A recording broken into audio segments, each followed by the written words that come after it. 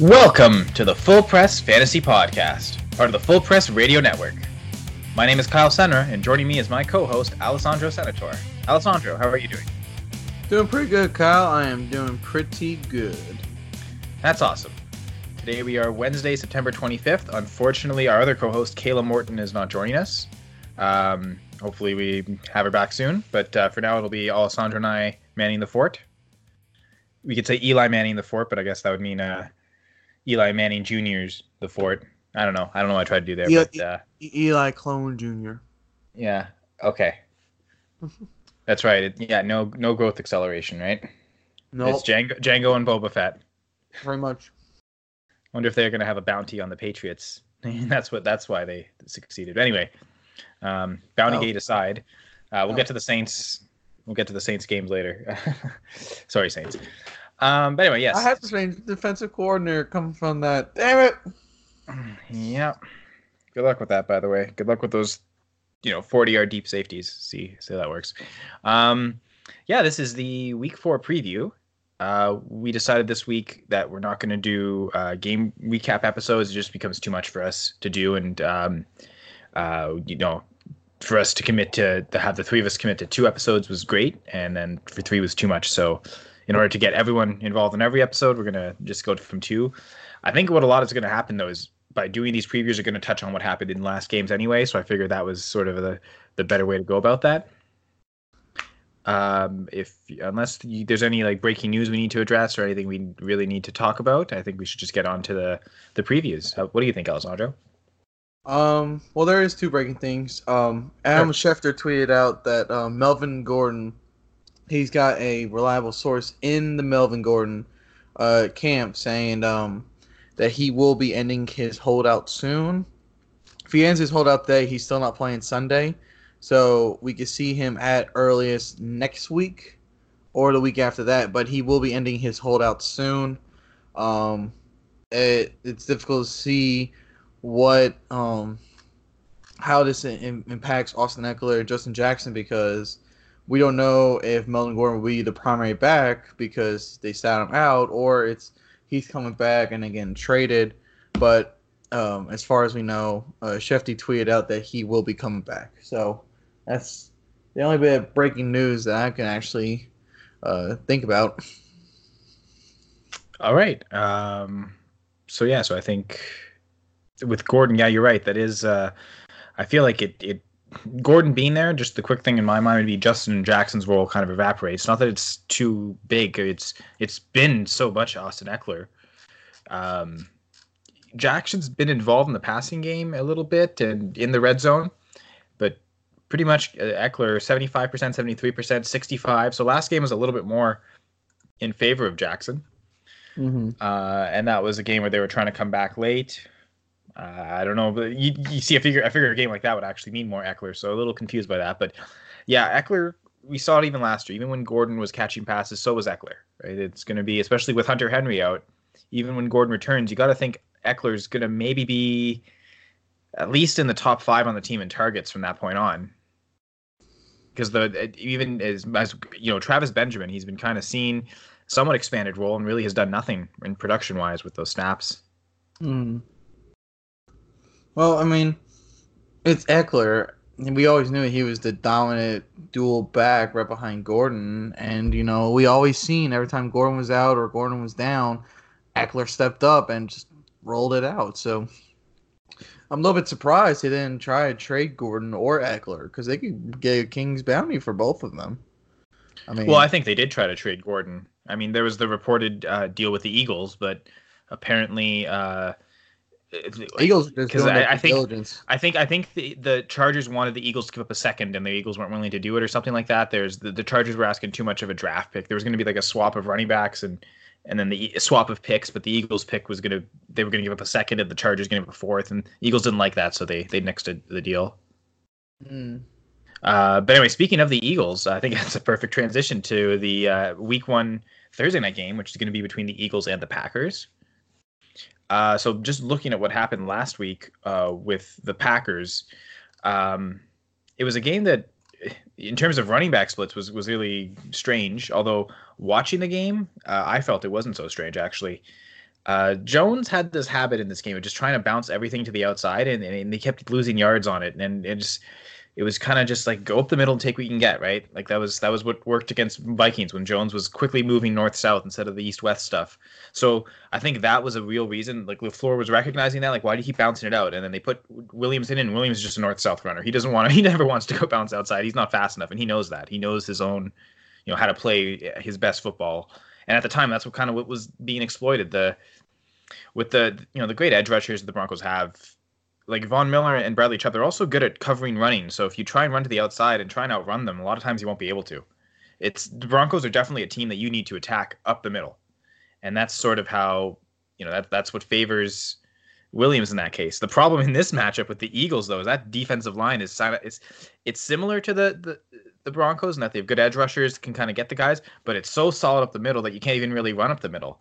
So not anymore. I mean, I definitely don't think it's less, but it's still. I mean, yeah, you're right. This year, this is definitely not the same team that won the Super Bowl 2 years ago. There's been enough changes. There's enough pieces that are still there, but to me, it's a matchup that definitely favors Aaron Jones for that reason. If he can somehow bounce things to the outside, I think he's going to have more success there than running up the middle. I don't think Jones is a must start, though. I think if you've got other running back options, I'd consider sitting him. I know. Okay, and here's a particular decision that I'm faced with. Where I'm trying to attack this matchup, I want to put one of my Green Bay players in the lineup. And it is Aaron Jones or Marquez Valdes-Scantling. Both are kind of like my RB3 and my wide receiver 3. So that operating with the assumption that this is going to be a flex player. But again, they're Thursday night players, so I'm going to put, regardless, whoever I decide to put in, I'm going to put in that running back wide receiver slot. Part of the issue is I have T.Y. Hilton as my wide receiver 1, so not knowing if he's going to play or not really impacts that. Because obviously if he's not playing, Valdes-Scantling would definitely go in. Whereas Sorry, Kyle, I was coughing. That's okay. So not having all the information kind of impacts that decision, but just it seems like where the Eagles have been weak this year has been against wide receivers.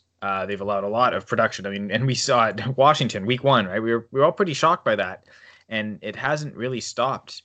I mean, even last week, the Lions lit them up, and the Lions do have some talented receivers there, and I guess 27 points isn't like totally laying them up, but still it's enough. And I think that the Packers, if they're going to exploit them in some way, it's probably going to be through the air as opposed to on the ground. So to me, if I'm looking at those two players, Valdes-Scantling or Aaron Jones, I think I'd rather play Valdes-Scantling and leave Jones on the bench just because I don't know that the Eagles have corners that are good enough deep. Malcolm Jenkins, great safety, so over the middle. So again, I wouldn't play Jimmy Graham at all in this matchup. I think he's an avoid for sure. There's enough better tight end options that you can afford to not play Jimmy Graham. And I don't really like Geronimo Allison either, especially not the way they've been using him. He's gotten one pass that's been past the line of scrimmage, and it was a 25-yard touchdown. Right? It's like it's all or nothing with him. Right? And most of his stuff has come around the line of scrimmage, kind of like what they did with Aaron Jones last year, which was super annoying. But so I think those guys are avoid, and I mean, Davante Adams is obviously a must play. What I noticed last week was they started putting him on the outside more, and because of that, Chris Harris was kind of playing off him, and then whenever he did that, Rodgers would target him immediately. But then that's all. Then he would never target him otherwise. He ended up with 4 targets, which he hasn't done that since like early 2016. Just as he was about to emerge as the number 1 guy in the Packers and overtake Jordy Nelson. But so. That being said, him in this game, if he's played again on the outside like that, he's not going to have Chris Harris covering him. He's going to have someone that's going to try and press him more. So maybe if he goes to slot, it helps his production. The truth is the Eagles have allowed the 4th most fantasy points to wide receivers so far this season. So to me, it's a great matchup that kind of means Adams and Valdes-Scantling are kind of must starts to me. And again, Valdes-Scantling maybe question there just because the volume isn't amazing. It's enough though, and he's on the field a lot more than anyone except Adams. Week 1 wasn't so much, but 87%, 88% of the snaps the last 2 weeks. Like they clearly like him out there as much as possible. So Valdes-Scantling, I think, a go tonight. And I'd play him over Aaron Jones. Not tonight, tomorrow night. On the Eagles side, what we saw last week was the Broncos exploit the Packers up the middle running. So a guy like Miles Sanders this might be his breakout that he's been waiting for. I think Jordan Howard becomes a decent play. And maybe even Darren Sproles a little bit. Have you heard about Alshon Jeffrey? I know there's some talk that he may play. Haven't really heard. He they're going to do practice today, and then they're going to evaluate what they're going to do. But as far as Alshon Jeffrey, he is trending towards playing Thursday night. So again, it's a situation you got to keep an eye on because they're trying not to get him hurt or anything like that. But they're also they're just trying to keep the ducks in a row. Yeah, that's going to be interesting. I don't know. I guess it depends on how the Packers feel. If they think he's a threat, they're going to put Jair Alexander over him, even if he's not 100%. And then I think a not 100% Jeffrey versus a Jair Alexander right now, who's kind of becoming a legitimate shutdown corner. That doesn't bode well. I guess the only thing that works in Jeffrey's favor is his size, because Alexander's, I think he's 6'1", 6'2". Like, he's not massive, right? And we saw, week one, Allen Robinson get a 100-yard game, and Alexander wasn't covering him the entire time. I know there's a couple times there was Kevin King. No, Alexander's 5'10". He certainly, the way he jumps so high, he definitely looks taller than he plays. But yeah, he's 5'10". So a guy like Robinson, we saw him kind of exploit that, and it's tough to get the contested catches. It's going to. So if Jeffrey, but Jeffrey not being 100%, I think factors in there. So, well, the news report came out. Jeffrey was not listed on Wednesday's injury report, and he will suit up against the Packers. So will Dallas Goedert, their backup tight end, and J.J. Arcega-Whiteside. He will also suit up. Djax is expected to miss another game. So okay. You're looking at Jeffrey, you're looking at Aguilar, you're looking at Whiteside, and you're looking at Goedert and Ertz in the two tight end set, more likely. Yeah, to me, Ertz is a must start every week, and this is no different. And I don't know how the Packers are going to cover Ertz. Are they going to have Preston Smith cover him and not rush the passer? Because last week that was where Preston Smith was doing all his damage, was rushing. So I wonder if they play more of that. Maybe we see more of Sean Gary take over roles that was more of an outside linebacker, and Preston kind of move to an inside backer and still be able to cover. I don't know if that's how they're going to attack it. I can always have Jair Alexander shadow Ertz, which that seems dangerous. I don't really know how Pettin's going to defend them. I think if Aguilar is playing in the slot, though, Tremont Williams on Aguilar is a tough matchup for Aguilar, I think. I guess the one thing Aguilar has over Williams is obviously the speed, right? So if you can burn right by him, then that's where the Packers could get into trouble. But if they're trying to run a lot of underneath stuff with Aguilar, I think that's where Tremont Williams could, stop it. I mean, he's a veteran. He's a 14-year veteran, and he still plays great. So he's seen a lot. So I think as their slot corner this year, I think he does well. If Alexander stays on Jeffrey and then like Arcega-Whiteside or Mac Hollins, whoever's on the outside is covered by Kevin King, that could be a good matchup. But King is, he's gotten burned a few times. There's a couple times by Diggs, a couple times by Cortland Sutton. He's also made some good plays. So I don't know. It's tough to see where to attack for the Eagles anyway as receiver. Given the options, Carson Wentz is probably a good play, but don't expect too much just because of how good this pass rush is. Considering Jeffrey's going to be fun, I think I'd play him. Again, he's got the stature to win against Alexander making contested catches and at least catch the football. Probably, I think Alexander kind of limits the yak there certainly, but I think Jeffrey maybe as a volume type of play is good, but he could also really burn you if he is more of a decoy guy that they're not fully 100% healthy on. So yeah, anything you want to talk about this game? Yeah, there are a few things I want to talk about. I think you should go with Marquez Valdes-Scantling, just simply because it doesn't look like the Eagles can protect against them. When you're looking at the numbers from last week, you can see Marvin Jones Jr. Obviously, it's whoever has a hot hand, so it could be Kenny Golladay. Lately, it's been Marvin Jones, but out of 201 passing yards, Matthew Stafford had 101 went to Marvin Jones. 100 went to literally everyone else. So, Eagles got burned big time. They don't have their edge rusher. The only one they have on the front line is Fletcher Cox. And, I'm not going to praise up your O-line because it's still a little hurting a little bit. But your O-line is pretty good and definitely a lot better than the Lions. So, definitely going to have to see how that plays out. But as far as um, that goes, I could definitely see Jamal Williams having a bigger day than Aaron Jones because the Eagles do have some edgers that can get to um, the corner. And like you said, Aaron Jones is trying to do like this east west shit and not north and south like Jamal Williams is.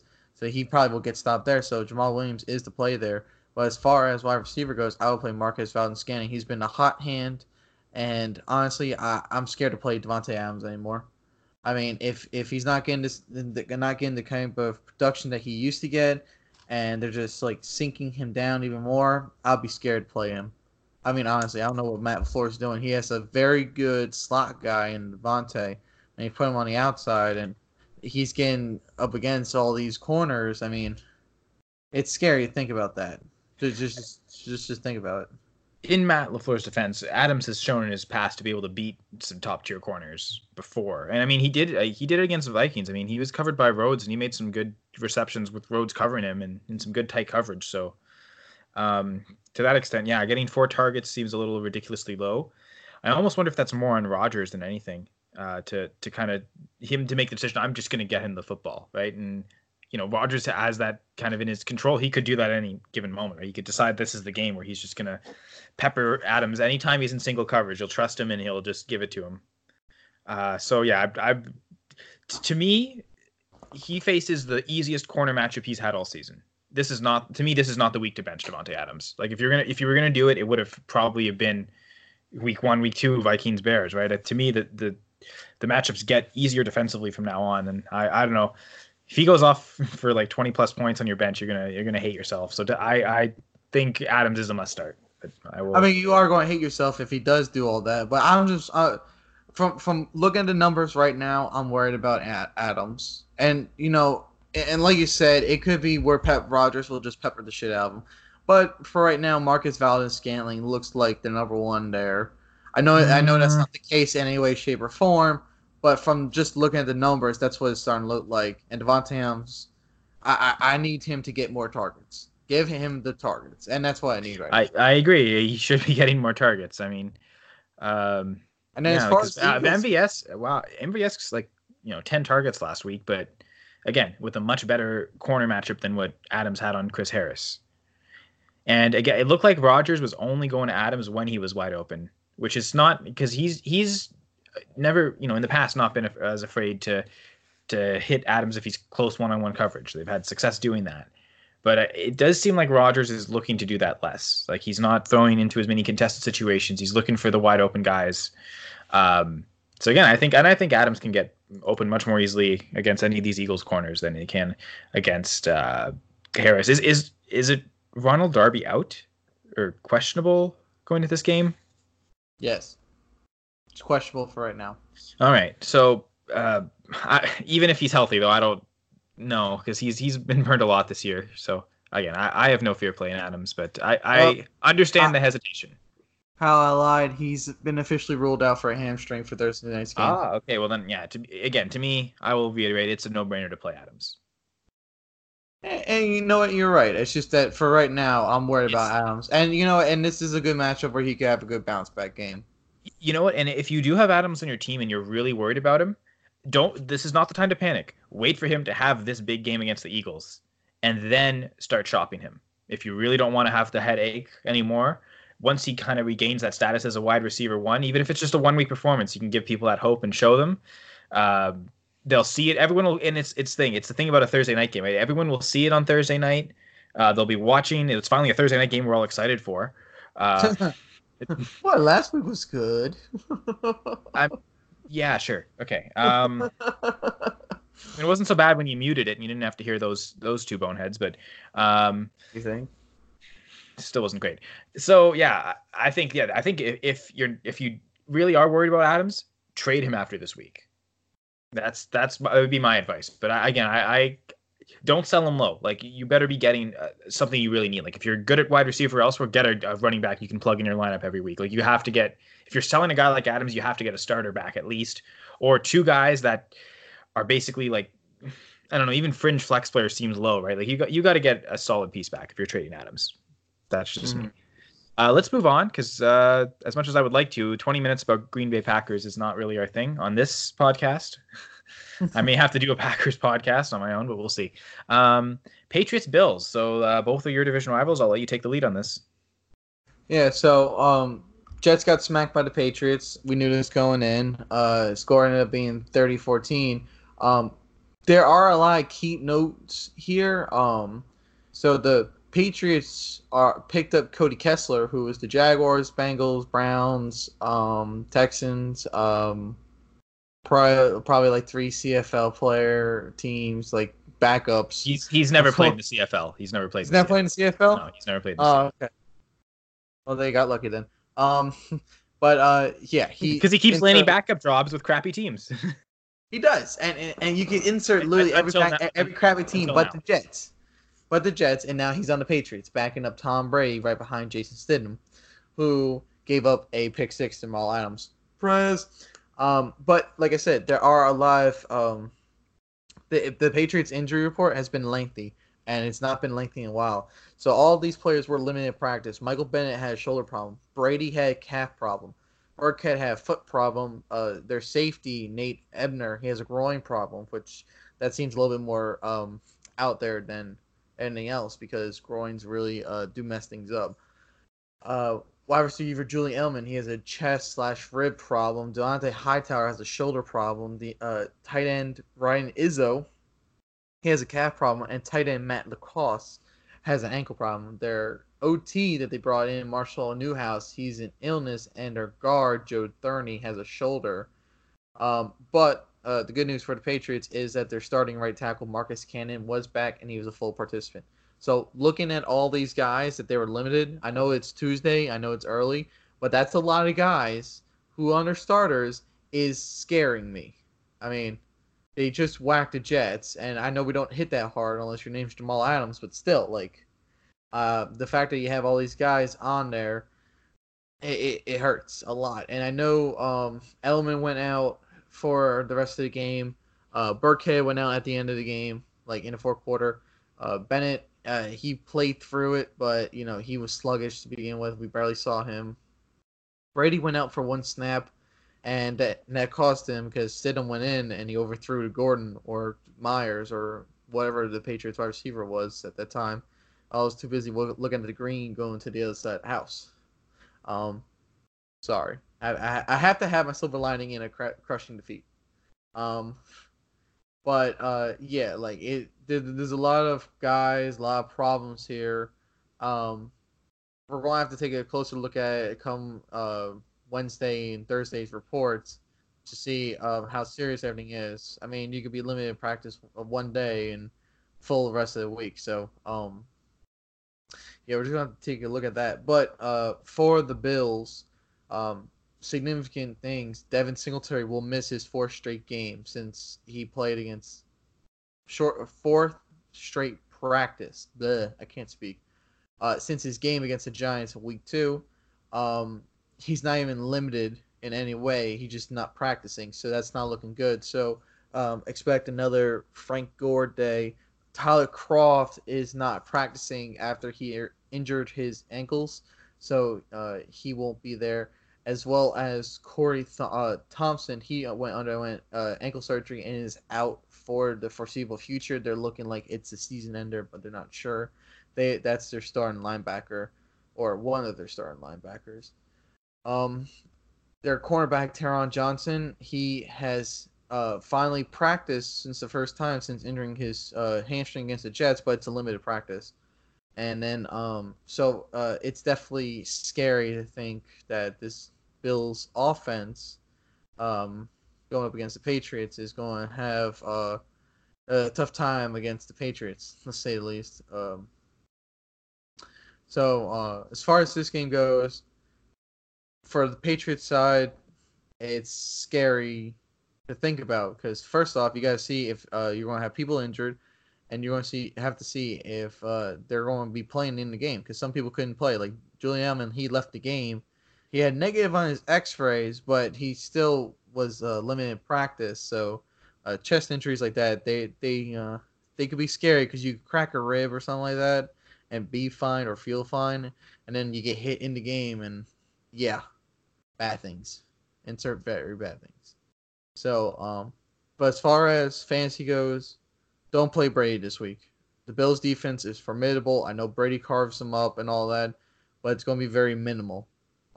Bills have much better defense. They added Ed Oliver. They added Matt Milano back finally this year. They added a couple of new corners.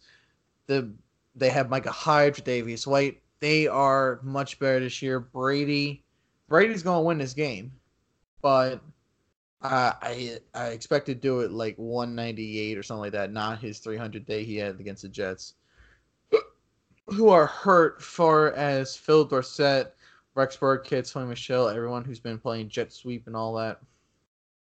Sony Michel's been very disappointing. He had 9 carries for 11 yards against the Jets. The damn Jets. Rex Burkhead had 11 carries for 47 yards and 1 touchdown. I mean, Sony Michel, I don't know what's going on with him, but I wouldn't bench Michel. Obviously, I wouldn't play Burkhead because he's hurt. Foot injuries on a running back is like hand injuries on a wide receiver. You don't want to see that. So, temper expectations. Do not play any New England running backs. As far as receivers go, I will take Gordon. I'll take Edelman if he will play. And that's about it. They split tight end sets with Ryan Izzo and Matt Lacoste. Izzo had that 1 catch for 1 target, 41 yards, which opened up the field, which there was a holding call, ref, but you don't want to say that. But other than that, Gordon, Edelman, maybe Myers if you're feeling frisky, but or Dorsett if you're really feeling frisky, but I would not trust anyone besides Gordon or Edelman. Patriots defense I could see playing as a play here, but the flip side is I can also see the Bills play defense as a play here. You can play Josh Allen. Be wary that again this is not going to be a high scoring game for QBs, so this better be a PPR / super flex league where you got 2 quarterbacks and you have Phillip Rivers against Miami or something like that. Frank Gore is going to get the majority of the love. Again, like I said, Devin Singletary is not going to be in this game, and he's missed his fourth straight practice since the Giants game. So definitely see more Frank Gore, TJ Yeldon. As far as receivers go, Dawson Knox has been phenomenal for them, but I could see more of a Cole Beasley game. Patriots defense is hurting when it comes to slot receivers. So I would definitely see Cole Beasley or, John Brown, depending on how they want to line them up. One of those two can definitely be the play here. Zay Jones, I would not throw in there at all. And Dawson Knox, you have to throw in at your own discretion. While the Patriots are not that great as far as handling the tight end, they can limit the tight end. So you could have all the targets you want and get the PPR points. It doesn't mean anything if he doesn't get the yardage with it. So John Brown, Cole Beasley, Frank Gore, Josh Allen, Bills defense, take what you will. I mean, this is not really a good game to predict as far as fantasy. There's a lot better games as far as fantasy value go. I do agree. There's not a whole lot of players I'd really want to start here. Patriots wide receivers. Honestly, if this game is so defensive and it's the pass rush is getting to Brady, I think James White might be the best play in this entire game, assuming he does return. Have you not learned your lesson about James White? What do you mean? Here's the thing. They've been blowing teams out. They haven't needed James White. As you mentioned, Sony Michel not looking great. Burkhead played 74% of the snaps last week only because James White wasn't there. Like, if the pass rush from the Bills is getting to be that potent and the Patriots need to pass to win, I think James White is the go-to guy. This to me screams like the week for him. You need to play him in like difficult matchups where they're going to need to pass. As you mentioned, it's getting harder and harder to trust Sony Michel each week. 22% of the snaps last week. Brandon Bolden played more snaps on offense than Sony Michel last week. The fact that it was a blowout maybe helped that, but that's not really good. Brandon Bolden hasn't played on offense at all this year. Again, maybe that's a function of White being out, but it still was a game where, again, Burkhead saw 74% of the snaps. So it seems like they're hurting for James White almost, and they just haven't needed it yet. But this is a game where I think they're going to need him. So I agree with your call playing the receivers. I kind of do like playing Philip Dorsett just because he's probably going to get enough volume. Everything hinges on Edelman, right? If Edelman's in, you play him. If he's out, obviously you don't play him. And if he's out, I think I definitely want to play Philip Dorsett in that case because then the volume. And Dorsett has experience in the slot. He could definitely shift into the slot, and then that would allow your guy Jacoby Myers to get on the field, Alessandro. So pay attention Jacoby Myers is the slot guy. That's the thing. Oh, okay. So then they would just have Myers in the slot and Dorsett on the outside. That works too, actually. Because either way, I think Tre'Davious White's going to cover Josh Gordon, no matter what scenario it is. Gordon has the talent to beat him, but have we seen that next year from him? So I'm a little hesitant on Gordon. I have him in one of my leagues. It's a league I'm in with the Superflex guys, John, James, and Stompy, and I'm probably going to play him this week anyway. It's I'll have to go through and look at my lineup decisions again, but yeah. So I think temper expectations, but I agree with you that you probably should play him. As for the Bill side, I agree. Ignore most players. Frank Gore is a volume play I like, just because, as you mentioned, he's going to see the most carries. Josh Allen, because, again, he has a quarterback. His whole game is going to be getting ground yards, right? That's where his fantasy production comes from. I think he can still do that against the Patriots, but it's going to be a low ceiling, I think, for Allen. I don't really like playing any of their receivers. Cole Beasley might be the only one being the slot guy, but I mean, John Brown's going to probably get covered by Stephon Gilmore. I don't know. I can't foresee wanting to play John Brown at all. Like, to me, he's a sit. Like, you have to avoid John Brown. I'm thinking similar to look what they did to John Ross last week. And so I see John Brown's fast, and he's similar to what Ross does in terms of speed guy. I don't think he's a better receiver. Is he? I don't know. I think either way, Stephon Gilmore shuts him out, and John Brown's a no-go for me. But if you're ready, we can move on to the next game, which is the Titans at Falcons. So battle of two South teams, AFC versus NFC. On the Titans side, Derrick Henry is a must-play. Not that I'm super excited about this matchup, but I would say he gets enough volume because they just run so much. I mean, the Falcons are middle of the road against the running backs. He managed a touchdown last week against the Jags, who were a much tougher opponent. He really limited his yards, though. I think he ended up actually finishing with less points than Leonard Fournette. So take that as you will. And yeah, so I still think you play Henry, though. Falcons defense has been exploitable this year, like running back and quarterback wise. They do have talented pieces, though. They've got some good pass rush guys, and Desmond Trufant's a good corner. So it's been surprising that they've allowed so much production. I guess to wide receivers, they haven't really. They're 23rd in points allowed. So, I mean, that's like bottom 10 of the league, bottom 11. So that's actually not too bad against wide receivers. I guess it's the point totals are up there. Quarterback wise, I guess, okay, so that's what it is. It's quarterback. They're more middle of the pack. I guess it's more going to tight ends, running backs, or catching passes, which again, doesn't apply to Derrick Henry, unfortunately. I don't know. I think you can maybe play Mariota in Superflex leagues. I don't know that I'm super excited about that. No, don't do it. Just don't do it. I think you can do worse. Like, I mean, if you're given the choice, Mariota or like a Tom Brady, as we just mentioned, against that tough Bills defense, I'll take Gardner Minshew. They're playing. Who are they playing? They are playing. Broncos. Yeah, against the Broncos, I would. Yeah, probably. Minshew maybe seems like a good pick there. So Mariota's, again, a super flex QB2. He's a maybe. If depends on what you need. If you need to throw him in there and you're really scared of some other matchups, I don't mind it, but I'm not crazy about it.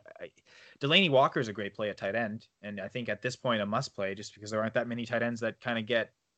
It's not like his volume's that big, but its volume on his team is pretty large. He's usually among the team leaders each week.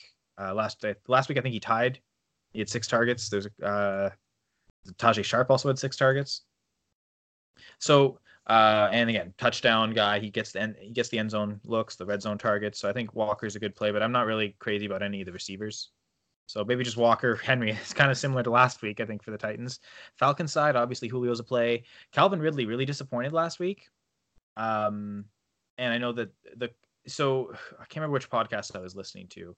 I think it was the Fantasy Pros one. Mike Tagliere pointed out that Calvin Ridley against zone throughout his career has not done very well. He's a guy that beats man coverage a lot more, but zones tend to confuse him, and he has a hard time finding soft spots in zones and getting open against zone defenses. So that's something avoid zone defenses with him if you can. The Titans do tend to play more man. They trust their corners, Butler and stuff. So I think it's a good matchup for Ridley. And he's probably going to see Logan Ryan. I don't know that he can't beat Logan Ryan. So I think I'd play Ridley. Hooper's been so well because he's been getting so many red zone targets. That might stop, but it could keep going. But we've seen it it's something when they need to exploit it, they will. Certainly against the Titans pass rush, it might be a good outlet for Matt Ryan. So, maybe play Hooper. Devontae Freeman's though where it really gets scary. We like last week, it was the same thing, right? Do we trust the volume? And Fournette last week against the Titans got 12 points. Do we think Freeman can get to 12 points? I don't know. We'll see if Ito Smith plays. I know he's out with the concussion. That's what he missed most of last game with. If he plays, then it obviously limits what Freeman's upside is and how much time he's on the field. There's a 62-38 split in week 2, where then it skyrocketed up to 90% when Ito Smith was out. But they also didn't have Brian Hill or Devine Ezigbo active. So I don't know that even if Smith's out, it's going to go back to 90%, but he should see the majority of the targets. But against this Titans defense, it's really tough to trust him to get a big total going. So I don't know.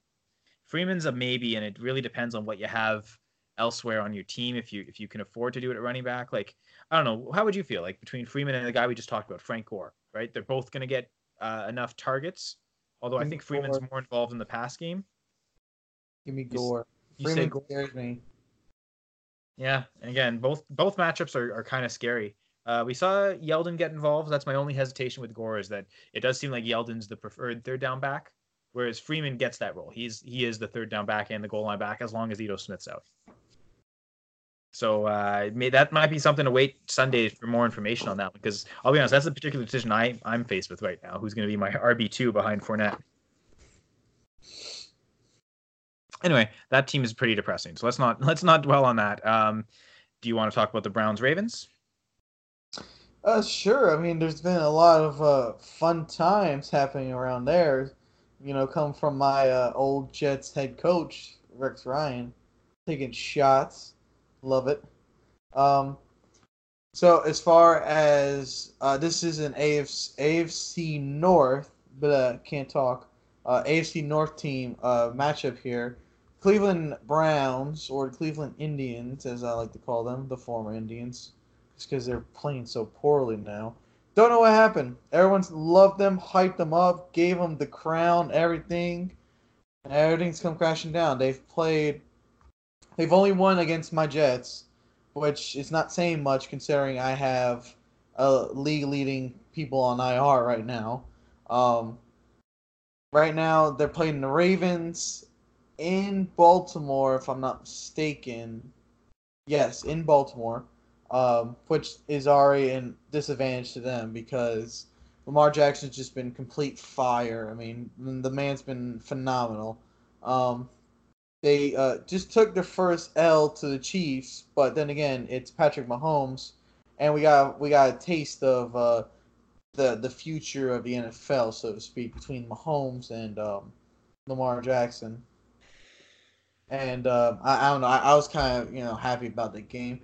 Lamar still dropped 267 yardage on him, so I was still happy about it. But this is going to be this game is definitely going to be interesting, just for a simple fact that it's an individual rival game. So interdivisional rivals always play each other harder than normal.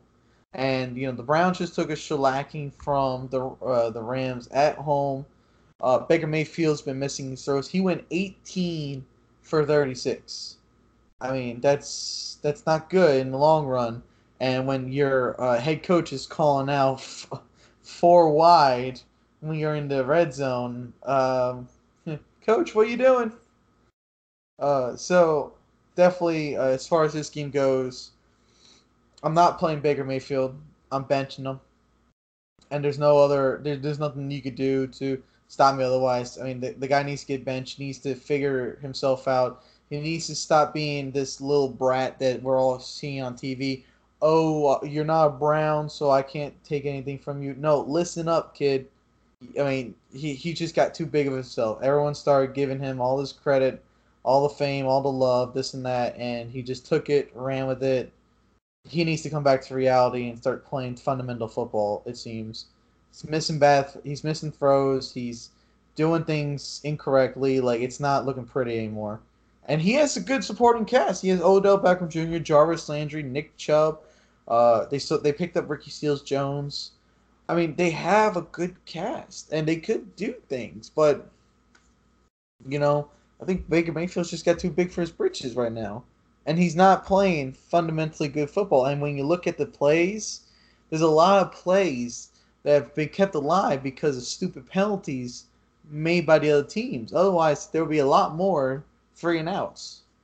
So I gotta wait for Baker Mayfield to play more fundamentally good football before I start putting him back in my love columns. As far as the Browns go, I'm not playing Baker Mayfield. I'm playing Nick Chubb though.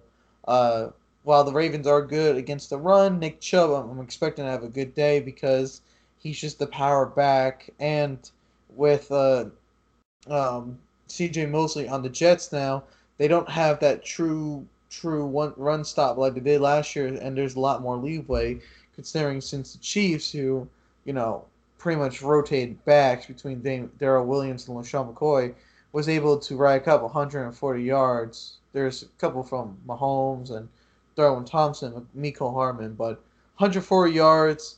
There's 116 between Darrell Williams and LaShawn McCoy. They're able to carve the Baltimore Ravens rush game up. So I definitely see Nick Chubb having a good day. As far as receivers go, I mean, you could play OBJ because he's a first-round pick, but other than that, I would not play anyone else. I mean, I don't even want to play OBJ at this point.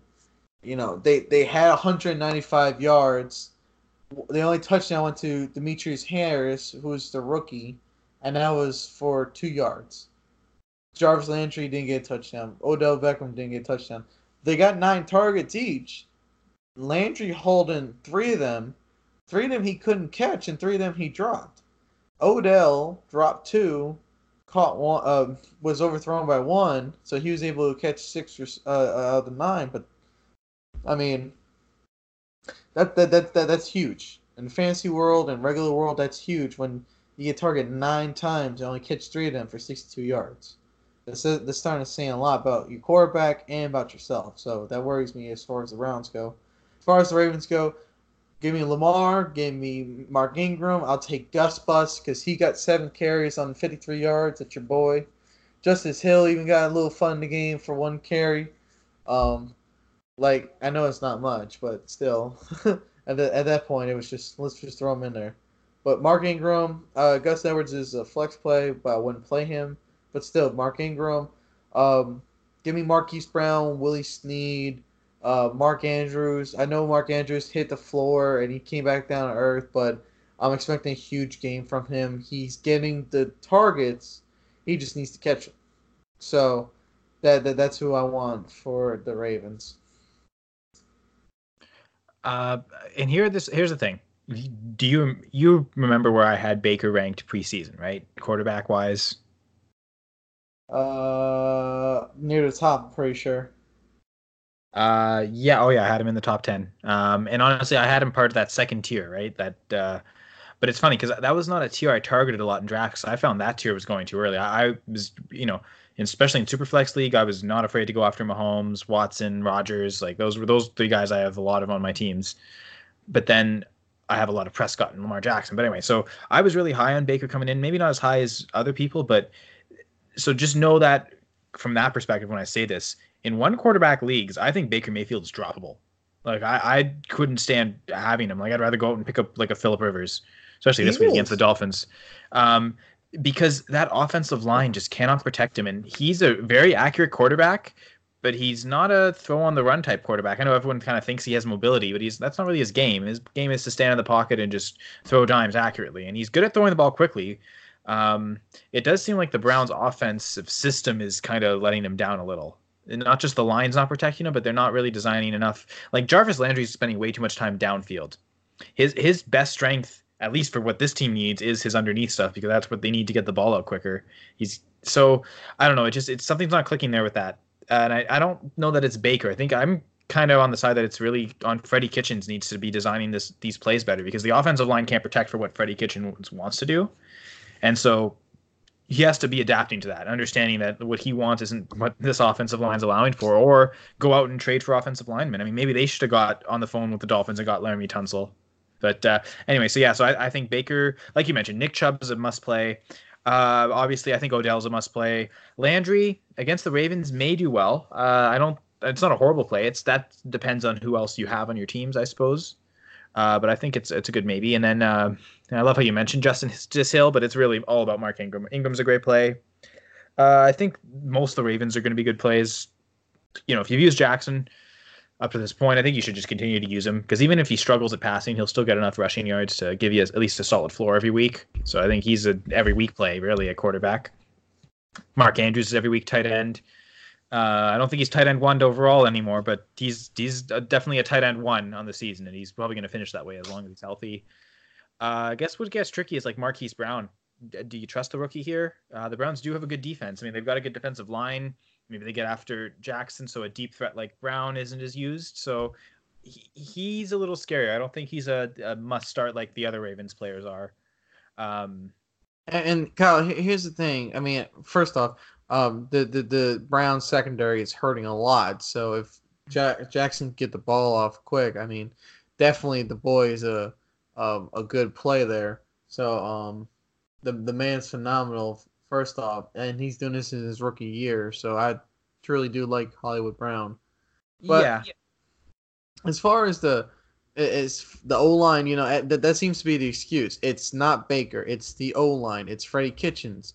No, it's. I mean, granted that plays a factor in there, but it's Baker too. I mean, even when he does have time in his pocket, you're looking in. There's definitely a lot of force plays that he's doing. And his O line got him 3 sacks against the Rams, which I mean. I was actually expecting more. I thought they'd get 5 or 6 sacks. So I mean that doesn't say his O-line's completely terrible considering the Rams have, you know, Eric Weddle, Aqib Talib, Josh Johnson, Aaron Donald, Corey Littleton, Clay Matthews, Marcus Peters, Dante Fowler. I mean these are edge rushers, put it in your face kind of guys, and it's only 3 sacks. So the O-line can hold somewhat, but I mean.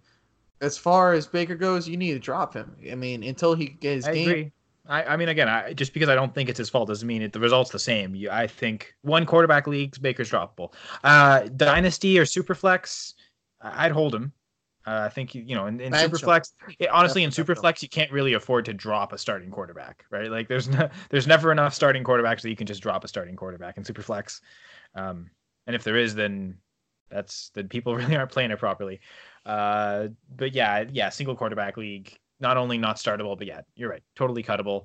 And as far as the Odell Beckham, I know he's a first rounder for most people, early second for those who got him lucky, but he's more of a flex play until I can see a better Baker Mayfield, because Odell's good, but you know he needs the yardage and receptions and touchdowns to be that true number 1 wide receiver that we know and love. So I would put him more as a flex play until I could see a better Browns passing game. Well, I mean, I think a flex play is a little harsh. I know wide receiver scoring this year has been huge, right? So it takes a lot to be a wide receiver 1. But, I mean, even last week, 11.6 points against the Rams. That's, I don't know. I think that might have been enough to be a wide receiver 2 last week. Maybe not. Maybe you're right. Maybe it is a flex play. But again, we saw it against the Jets. Maybe it's a more about the Jets than anything else. But 28.1 points. If they can just run some more slants like that and get him the ball in space like that, I don't know, but we'll see. You're right. I don't know. It's the kind of the same thing though. Maybe not as much as Adams, like because I just believe Adams is gonna have a great week, but I think Beckham you still have to start him every week. No, Adams is going to be better overall, but the Ravens secondary is not as great as your secondary is. No. But it's I don't know. I'm putting OBJ as my flex until I can see something better. I need to see better production coming from them if I won't be playing OBJ like that, or I'm just going to sell him for someone else to let someone else deal with that headache. Well, that's the thing. And okay, well, you see, that's where I really disagree. I don't think this is the time to sell Beckham. You're selling so short on him. I don't know. Wait till another big game, like post Jets. Like if you wait the week after he has a big explosive game, that's when I'd sell him. Don't sell him after he really struggles, right? You want to, because you've eaten all this struggle up to this point, you're just going to give up while he's struggling. Like at least wait till he gets another 20+ point game and then kind of sell high, or at least sell the idea that he's a little higher to someone. That's just me. Let's move on to Washington and the Giants. So on the Washington side, really Case Keenum becomes a play. I feel like this how I feel about with Mariota, right? I could take it or leave it, right? If I have better options, I'll look elsewhere. But if I'm really scared of some other matchups with my quarterback too, and it's a super flex league, I'll play him. I mean, quarterback in one quarterback leagues, maybe Case Keenum's rostered, but I don't know. He'd probably do better. Running back wise, this might be a week for Peterson if Washington can kind of keep a lead against the Giants. Otherwise, Chris Thompson has been at least a volume kind of flex play at running back just because he's been getting enough receptions. Scary Terry McLaurin. I don't know, which I know that there's controversy on what everyone wants as the nickname. I know some people are going with the McLaren F1. I've heard a couple others. I don't know. I like the Scary Terry, that Rick and Morty reference. I'm all about that. So somewhere this is said it. No rookie in NFL history has ever had 5 catches and a touchdown in each of their first 3 games. So that's historic. Strangely coming out of Washington this year somehow. Historic for a good reason. So I think McLaren's entered into the every week must start. Even if he is your wide receiver 3, I think you can play him every week pretty confidently. Janoris Jenkins just keeps getting burned all year. Like he's really not the same Jackrabbit he used to be. Hope springs eternal, and these young players coming in, and they're just burning by him. So I think McLaurin will probably do the same. I think he's fast enough to be able to beat Jenkins. Otherwise, on this team, I don't really see anywhere else to really target. Maybe Vernon Davis, a tight end. I didn't almost say Vernon Adams this time. I suspended that this week. More on that later. For those who actually listen to my CFL streams. So. Yeah, Vernon Davis, maybe, if you need him at tight end. I don't think it's a horrible matchup against the Giants. It might be one of the better ones you'll find. So if you're kind of streaming tight ends, he's an option. If you've had him the last couple of weeks and there's no one really out there, I think you can kind of keep holding them and ride him this wave, at least until Jordan Reed comes back, presuming he comes back. We'll see about that. Giants side, Daniel Jones has arrived. And in Superflex leagues against Washington, I think that's definitely playable. Certainly, and here's a guy like, okay, so we talked about Mariota, right? And you're scared of Mariota. Would you rather play Daniel Jones? Listen, you don't want me to get started on Daniel Jones. I'll start shredding him to bits. I agree. I'm not the biggest fan of him either, but I like this matchup. I mean, and you got to know that they obviously prepared for division opponents more so than others. So this would have been an opponent that Daniel Jones at least probably more prepared to face than others. At home, I don't know. There aren't going to be that many weeks because I think they have a tough schedule coming up the next couple games. But this is a time where I think you could play Jones this week. In Superflex leagues, he probably was drafted, so it's not like in Superflex he was picked up. Yeah, one QB leagues, maybe. I mean, if you're someone that's been rattled by quarterback injuries, I had Breeze and Ben. Oh no, what do I do? And you missed out on Rudolph and Bridgewater. Jones is a decent option, and at least he's starter, right? Wayne Gallman, I guess, gets a lot of play this week just simply for volume. I think I'd still rather play Freeman Gore, like we talked about those guys. Those guys are same volume type players, but it's a decent matchup. Evan Ingram's obviously a must play at tight end. No brainer there. Sterling Shepard's starting to get more work again now that he's come back into the offense. And similar to Janoris Jenkins, I don't know that Josh Norman's that great of a corner anymore. So Sterling Shepard, I think he's definitely playable here. What do you think? You can tear into Daniel Jones if you want, or we can leave it at that and talk about the other players. No, I want to turn to Daniel Jones a little bit. Not entirely, but a little bit. It's only one game. Come on, people. Stop being blind. Okay, it's the Buccaneers. The Buccaneers having a god-awful defense. and Yep. it's coached by my former head coach, who he's a really good defensive coordinator when he has talent. There is no talent on the damn freaking Buccaneers defense. Okay, you may have one or two guys, but that doesn't make an entire team. And Daniel Jones is able to carve them up a little bit, and now all of a sudden he's the freaking savior in New York. No, he's not. I promise you. It's the first game. It's literally the only game. Everyone started proclaiming Patrick Mahomes after his first year as the next GOAT, next thing. No, just give it a couple seasons and give Daniel Jones a couple games, and then we will talk about it. But until then, he's a rookie who got lucky. A lot of rookies got lucky. Come on, people. Just use your noggin a little bit. And as far as Daniel Jones go, he's the guy in New York now because Eli's out. I will say that. Okay, I will agree with that. He is Eli's out. I'm sorry, Eli. Thank you for defeating the GOAT twice in the playoffs, in the Super Bowl, and all that good jazz. But Especially in 2007. I don't really care about 2011, whatever, another Super Bowl victory for the Patriots. But yeah, if they got a perfect season, we would never hear the end of it. Oh, God. Just like so just to kind of quiz you here then, looking just at this matchup, would you rather start Case Keenum then if you were tasked with that choice of Case Keenum, Daniel Jones? Give me Keenum because he has Terry McLaurin, who has been good, and like you said, he's been tearing up Jackrabbit, which I think it's more of the fact that he doesn't want to play New York anymore, because if you look at some of the rhetoric that he's talking, he just doesn't want to be there anymore. And frankly, I don't blame him. I mean, New York's sinking because it needs to get better, but it's not taking the full tank like the Miami Dolphins are.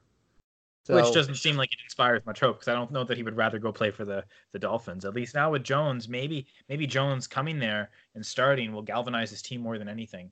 That like the players themselves will play better than anything else, than actually like the quarterback change will make them better, right? Like the mental side of it might be more powerful than the actual field results, but I think it's fair. And again, Case Keenum does have a good matchup this week against the Giants, right? So this is a game they both have good matches against each other. Well, that's the thing. Both defenses are bad enough that this could actually end up being a shootout game where a lot of players actually become fantasy viable from it. Right, so this games could go, and it could just be a sluggish game where neither offense can get anything going, right? And they might just both decide to run the football a lot, and then no one gets any fantasy production. So it could like teeter either way. I suppose these aren't the offenses you really invest into to kind of bank on highly, but yeah, we'll see. Moving on to the Panthers and Texans. Alessandro, lead us away. All right, so Panthers are dealing with Cam Newton being out again. So with Cam Newton out, and they're saying a Lisfranc's injury, which is also interchangeable with high knee injury, which is also interchangeable with high sprain, and they're using a lot of words, and they're interchangeable all the time. Look, Cam's going to be out, and he needs to be out. The man's hurt. He's never fully properly healed. It's time for Kyle Allen. And Eric Reed is preaching for Colin Kaepernick to come to Charlotte. And no, just let's play Kyle Allen, because Kyle Allen, he can actually use the playbook that the Panthers drew up for Cam. And I think that's a huge thing. You know, Cap can be a quarterback that's good, but we haven't seen him play since 2016. And when you look at the game against the Cardinals, Kyle Allen, he didn't get rushing yards, but he was able to carve up and move around in the pocket, in the backfield, and make the throws. 19 for 26, 261 yards, 4 touchdowns. That's good for a guy who didn't get first team reps and was thrown out there. His biggest target, his biggest blanket, shocker here, Greg Olsen. You know, he was Cam Newton's blanket. So it's no surprise that he's going to be Greg Olsen's blanket. And I mean, granted, the Cardinals' defense is terrible. Without Patrick Peterson, you're looking at a very bad secondary. I will grant you that, but still, I mean, when you're looking at Texans versus Chargers, Phillip Rivers, obviously two different quarterback calibers, 318 yards, 31 for 46. He cut up the Houston defense, Houston's secondary. Like I said, again, I'm not saying Kyle Allen and Phillip Rivers are on the same level, but he was able to cut them up a little bit. So, I mean, it's a matter of who. All right, how should I say this? It's a matter of who do you trust more, and I trust the Houston defense more. So I don't want Kyle Allen, Well, I think you have to play him if you have Cam. You had to go after him, and I think he's a good play here. You're not going to get much, but it's definitely a good play here. And what that means for the pass catchers, I don't know. Greg Olsen was the biggest one. Curtis Samuel was the next biggest one. DJ Moore was barely targeted, but he got massive yardage because he's a fast speeder. McCaffrey came back out into the fantasy spotlight again. 24 carries, 153 yards. Yeah, you heard me right. 153 yards, 1 touchdown. I mean, he came back out. I mean, he even had 4 targets for 3 catches, 35 yards. I mean, he came back, and so I don't expect Kyle Allen to have a big day, but I expect him to have a good enough day. I'll play him. Obviously, you're going to play McCaffrey, who finally had a bounce back game after I don't know what the hell happened against the Bucks, but let's just call that he got his turner to get screwed. Stop. Yeah, okay. Stop. It was his turn to get screwed. Is that what you're trying to do? His turner, because he got screwed by Norv Turner's play calling. He did. He really did. And well, I mean, again, Cam was dealing with the injury during that game, and he played well, and then he got hurt, and you could really see a drastic drop in his production. Like, it clearly affected his ability to throw, not having that foot be 100%. So, in a low-key way, I actually think, at least in the short term, these Panthers receivers are getting an upgrade, right? Just because, again, an unhealthy Cam was hurting them, right? So they get a bit of a reprieve here with Kyle Allen. I know some people make the joke that he's the better Allen quarterback, but I mean, he has the better name. I wouldn't go that far now. He has the better name. We can admit that, Josh. Yes, we can. Name Josh.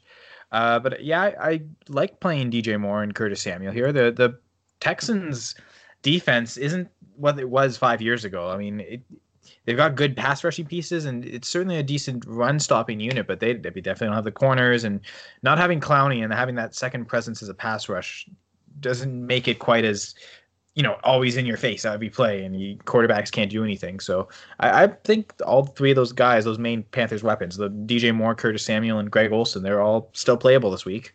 At this point in the tight end landscape, if you missed out on everyone else and you had to pick up Greg Olsen, I don't know if there's anything out there that's better than Greg Olsen for you to go get. Maybe a trade. I know I'm kind of working on a trade right now where I have Olsen, and I'm trying to trade to see if I can get like a buy low on OJ Howard. Maybe someone panics because they've seen they see that 0 in week 2 and just like, oh, that could happen again. Maybe, I don't know, maybe find a way to kind of buy off Olsen's value. But if you can't sell him, I think he's still worth playing this week.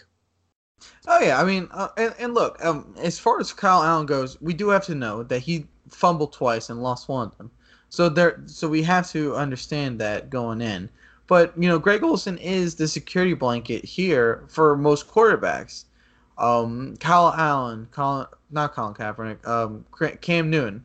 Hell, if Colin Kaepernick goes there, it's going to be Greg Olsen. He is a quarterback security blanket.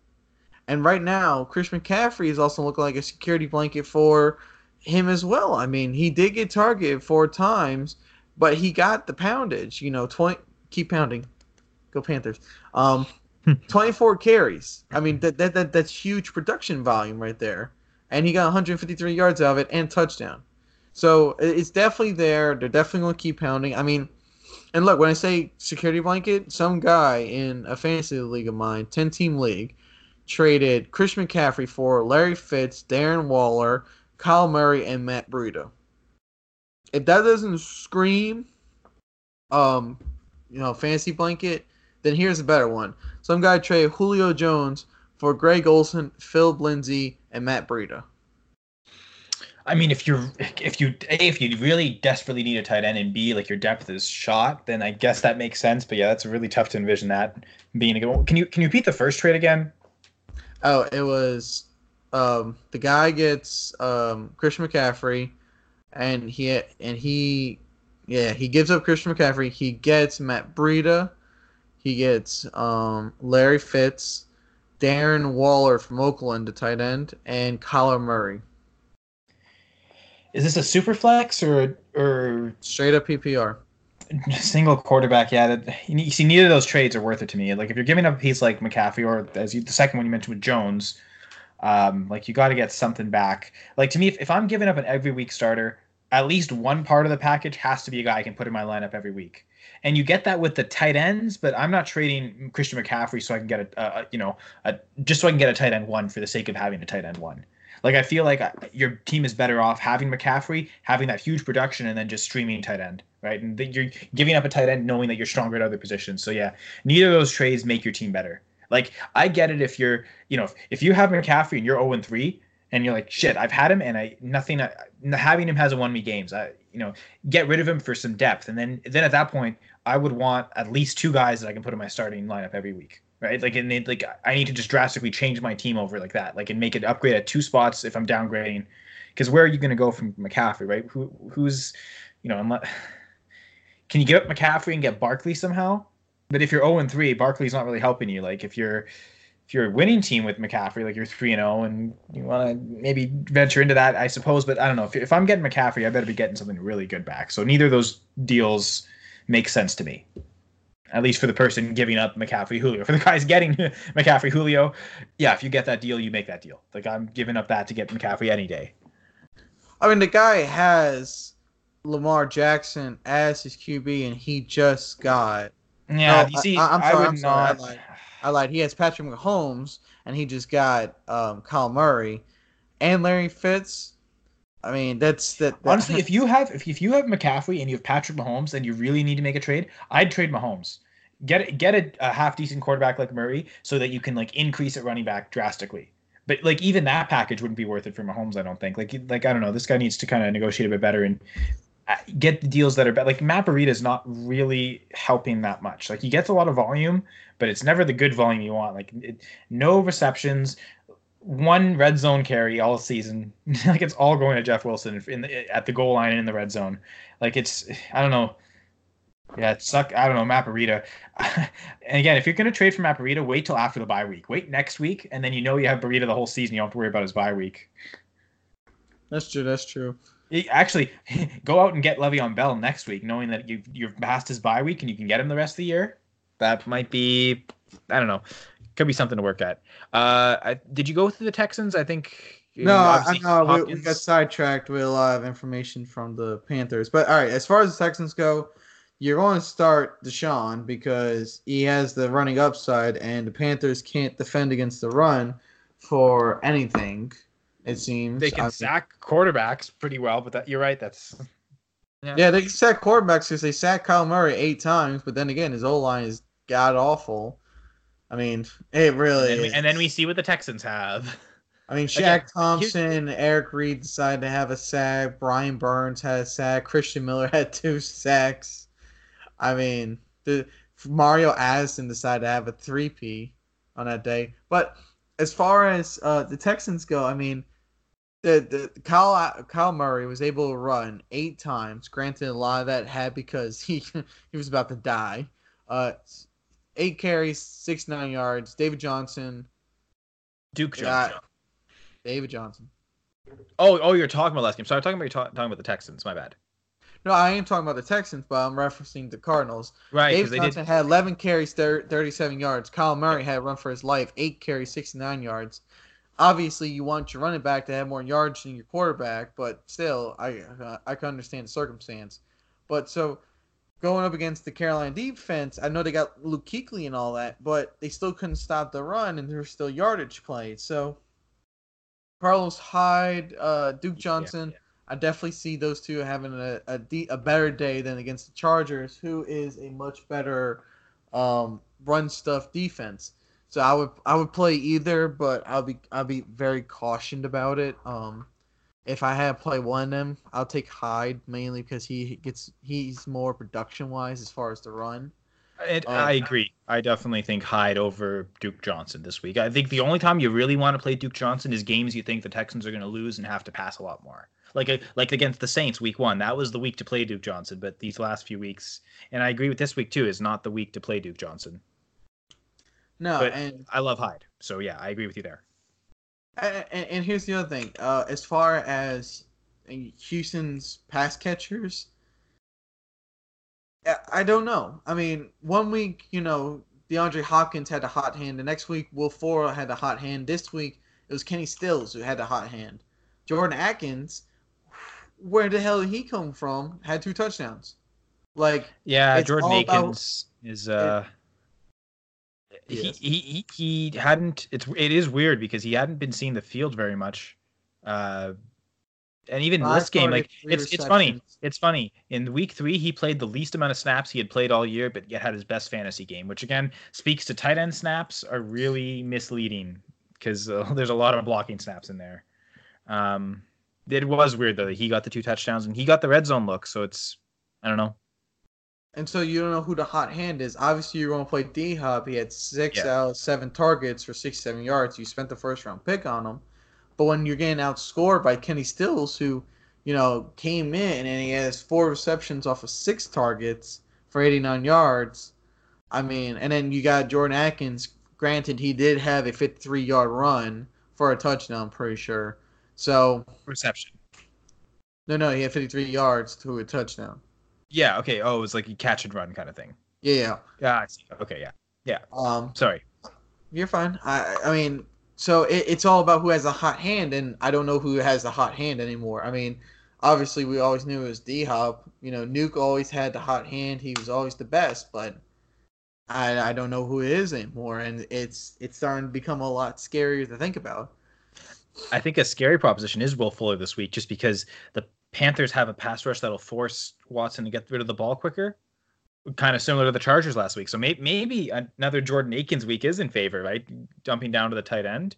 Although, again, you think against the Chargers, Duke Johnson would have got more than 3 targets. So the fact that he's really not seeing much usage there makes him scary. Like I've already mentioned, I don't really want to play Duke Johnson.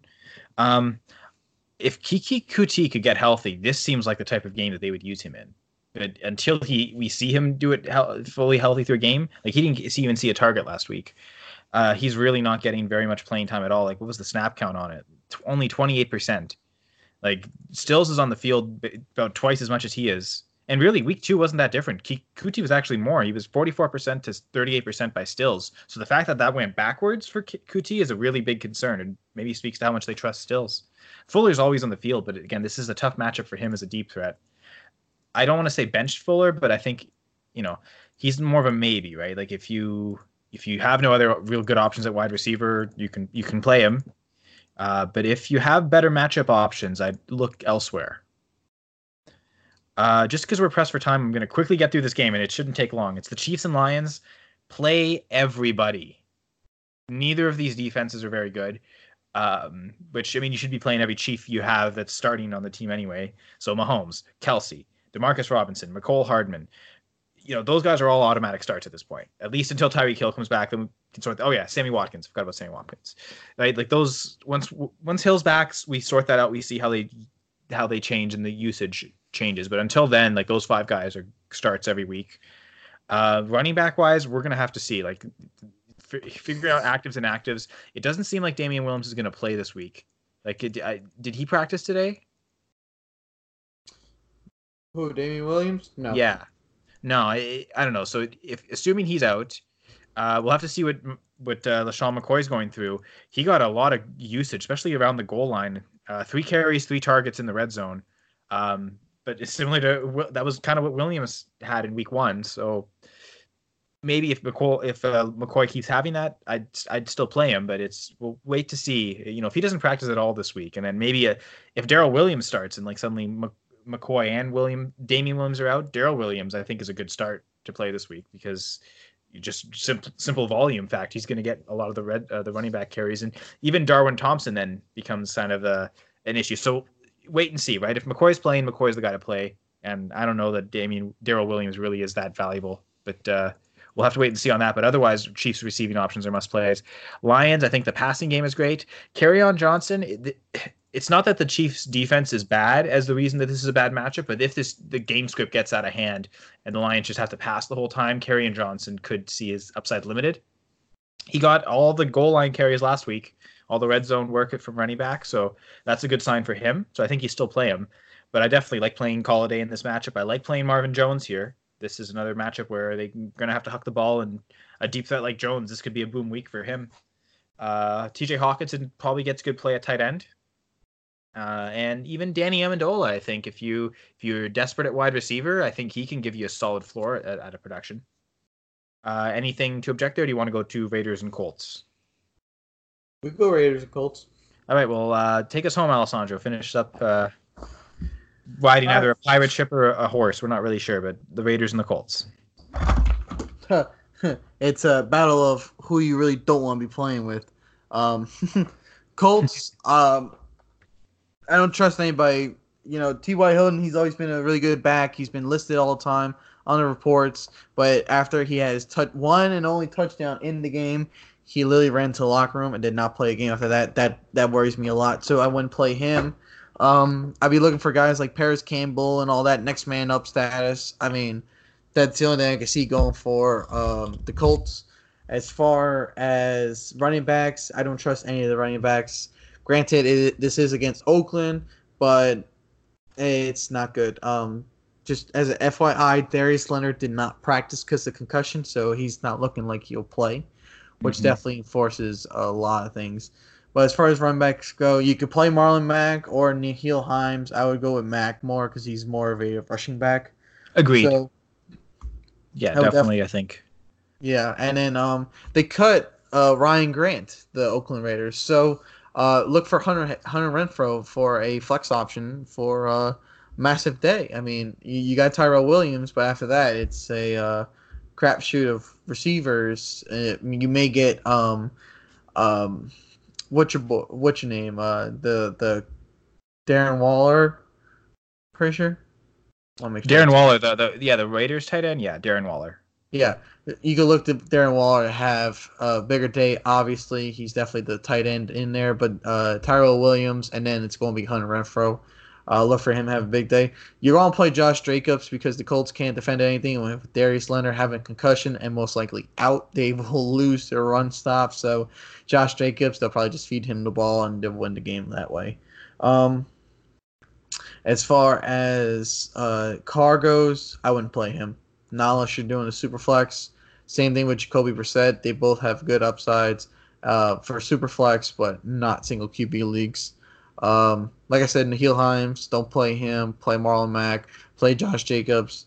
And as far as pass catchers go, Tyrell Williams, Darren Waller, and Hunter Renfrow for the Oakland Raiders. And as for the Indianapolis Colts, don't play Hilton because he may be hurt. That's a situation you have to monitor. But Ebron, Jack Doyle, Paris Campbell are those guys I'm going to target over Zach Pascal or Mo Alley Cox or something like that. But even then, that's still iffy to play. As far as defenses goes, I'm not trusting either. So. Yeah, because both these defenses haven't been that great this year, which is kind of why I like your point about the Superflex, though. I think both options are good QB2s for a Superflex league, especially in comparison to a lot of the guys we've talked about today. Like we talked about Mariota not being a great matchup. We talked about even Tom Brady not being a great matchup. What was the list? There's a few guys, right? Like we were worried about both Case Keenum and Daniel Jones, right? I think I'd rather play Jacoby Brissett over all those guys. So I'm full go on Brissett. I don't know that the Raiders defense is that imposing. They've allowed the 12th most points to fantasy quarterbacks this year. I feel like the only reason it's not in the top 10 is because teams have run so much, which again points back to Marlon Mack being maybe the best player in this matchup to play. Although again, with Darius Leonard out, I also like the call of playing Josh Jacobs. I know for me, I've got him in one league as my RB1, so that's definitely a league I can't really afford to bench him in, although I do have enough high-end running back depth that's still... I've started him every game this year, and it's probably going to continue. So yeah, I think that was pretty solid. But again, I have a little bit more faith in Carr and Brissett just because I don't think either of these defenses are great. So yeah, so we did 8 of our games. This week there aren't 16 games because, as we mentioned, bye week started. So your Jets are on bye, which again is great for Jets fans because you won't lose this week. And the 49ers. The 49ers must be loving it because then through week 4, 49ers fans can still say our team is undefeated. So this week isn't changing that at all. So we can brag for an extra week. But yeah, so we'll do the other 7 games as well as a recap of the Thursday night game probably on Friday. And then we'll get you into the week that way. And then, of course, as always, Sunday morning from 11 to 12:30, we'll be on Sportscaster Live, streaming, talking about some sit starts, and then we'll also talk about the final actives and actives list, so we know for sure some of these fantasy decisions that we're trying to make. Sometimes the information isn't always there, because you talk about T.Y. Hilton. I think if T.Y. Hilton practices at least once this week, I'm playing him. If he practices Friday and he's active on game day, I'm playing him over any other Colts receiver, because he's getting all the volume of the targets. He's getting all the red zone, or not all the red zone targets. He's getting a lot of red zone targets, even more so than I think he's accustomed to. So I like the way Brissett uses him, certainly. So to me, especially, I think I've only got Hilton in one spot, and in that league, he's my wide receiver 1. So if he's playing, he's in my lineup. Now I understand wide receiver heavy approach where Hilton's your wide receiver 3. Then okay, I want my wide receiver 3 flex to be an upside shoot. Maybe limited, he doesn't have quite the upside. But other than in situations like that, I don't know. I kind of disagree with you there, Alessandro. Again, as long as he practices. If he goes through the whole week not practicing and they activate him, and that's when I think I kind of start to lean towards, I don't know, I think in that league, a guy like Mike Williams or Christian Kirk. So while I agree, I think, again, this is another thing that we need more information to fully answer. So let's wait and see what happens tomorrow and Friday's practices, and that'll give us hopefully some clues on T.Y. Hilton. Anyway, Alessandro, do you have any final words for this episode? No, it's definitely going to be an interesting week, Kyle. I think so. And this was, I think, an interesting episode of the Full Press Fantasy Podcast, our Week 4 preview. Be sure to follow the podcast on Twitter at FPC_FantasyPod. You can also follow your co-hosts, Alessandro at AM_Senator, Kayla Morton at MortonSalt74, and myself, Kyle Senra, at Nyama_KS. Be sure to check out the podcast anywhere that you listen to podcasts, and like, subscribe, and leave reviews. That we really appreciate that. Also, be sure to check us out live, or not live, but on the Full Press Radio Network that streams live 24/7, including our podcast episodes in syndication, as well as a lot of great content from Full Press Coverage. And of course, as always, check out Full Press Coverage website for all sorts of great articles. It includes my Red Zone report, which should come out either today or tomorrow, as well as Kayla Morton's Sit Start weekly article. So yeah, check all that on fullpresscoverage.com or on Twitter at FPCoverage. So on behalf of Alessandro and Kayla, again, my name is Kyle Senra, and thank you all for listening to the Full Press Fantasy Podcast.